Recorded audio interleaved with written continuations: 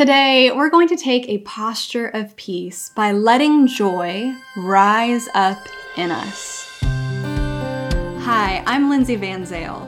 Posture is a podcast that serves as a short, audible fist bump to remind you that God is in everything. Together, we're going to be emboldened to take a daily posture of perfect peace. In Hebrews chapter 15, verse 13, it says, "May the God of hope fill you with all joy and peace as you trust in Him, so that you may overflow with hope by the power of the Holy Spirit." Last week in episode 54, I mentioned that I believe God is developing and maturing His joy in me right now, a fresher, deeper expression of His joy as I walk out this season. And joy and peace, they partner together in raising our expectation of God's goodness in our lives. That's hope, by the way, an expectation of God's goodness. And they also partner in developing a deeper trust in Him. And as I talked about last week with Graham Cook, and I will link that episode in case you missed it, we talked about the fruit of the Spirit is who God is. It is His characteristics. And because we have God's empowering presence within us, His peace, joy, patience, those things are already present within us. So that means we're not looking to anything external to bring us peace or bring us joy. Instead, we are confidently calling them to rise up within us. And it's trust that brings joy and peace to the surface in us. And you might ask, trust in what?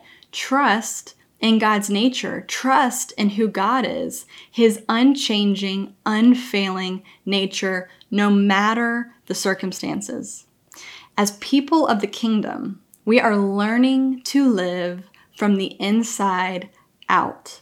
1 John 4:4 says, "Greater is He that is in you than he that is in the world." And honestly, I used to live backwards. I used to let my negative circumstances influence my trust in God's nature and influence whether I was going to be joyful or peaceful. So it influenced whether I was going to experience God's nature. Instead of allowing my trust in who God is to be the thing that influences my negative circumstances or influences me in the midst of my negative circumstances.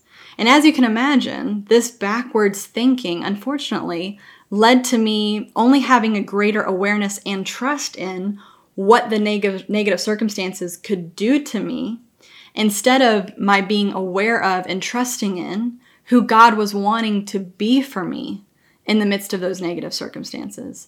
And no matter what situation we're facing, I believe there's a core fear. And that is, where is this leading? What is going to happen to me because of this circumstance or because of this person? And I was so fixated on the potential path of where my pain was leading me, instead of being fully fixated on the promised future that His permanent presence guarantees, and being fixated on what was already available to me because of who He is. And hear me out. We don't ignore pain. That is dangerous, and I would never condone that. And I talk about that in episode 39, and I'm going to link that for you to watch. I encourage you to watch it. We always face the pain, but we do so with God.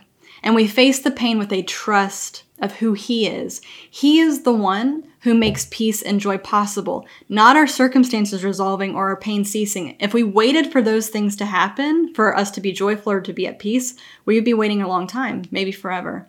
And this is good news. It is good news because God is never changing and our circumstances are. So that means what our peace and our joy are founded in is secure. It's never changing. He's never changing. I used to feel so guilty for expressing and experiencing joy in the midst of difficulty because somberness felt like the responsible response. It felt like that was the response of someone who had control of the situation. We need to be somber. We need to be serious. We need to just keep it together. Meanwhile, the one God who I had given full charge and control over my life, He's always joyful and He's always at peace. And I was afraid to reflect His character in this. I don't get it. I used to feel guilty for expressing joy and experiencing joy in the midst of difficulty because honestly, it just felt naive. It felt vulnerable, and it felt like I was letting my guard down because I thought it was all up to me.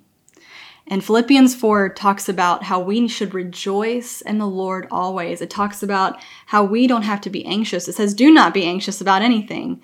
It says, in everything, by prayer with thanksgiving, let your requests be made known to God.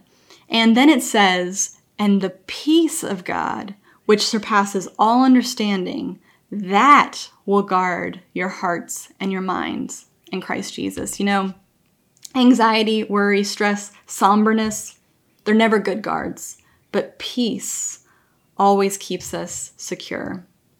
And we're going to talk more about joy and peace this week and their partnership. So today, I want you to practice letting joy rise up in you. And if you're like, I don't know how to do that, a good starting point is to rejoice in who God is. Rejoice in his nature and peace and allow joy to rise in that. Tomorrow, I'm going to share a testimony that recently happened to me in the midst of this quarantine that illuminates the promise and the process of Philippians 4. Have you ever had the opposite of a panic attack? I did, and I'm going to share more on that tomorrow. The promise of perfect peace is found in Isaiah 26:3, and in Hebrew it is shalom, shalom, meaning complete wholeness, nothing missing, nothing broken. This is who you are in Jesus. Let's declare this together. Today, I am kept in perfect peace. With my whole heart, I trust the Lord. I am strong, I am victorious, I am whole. Remember, friend, you are a living testimony of Jesus' ultimate win.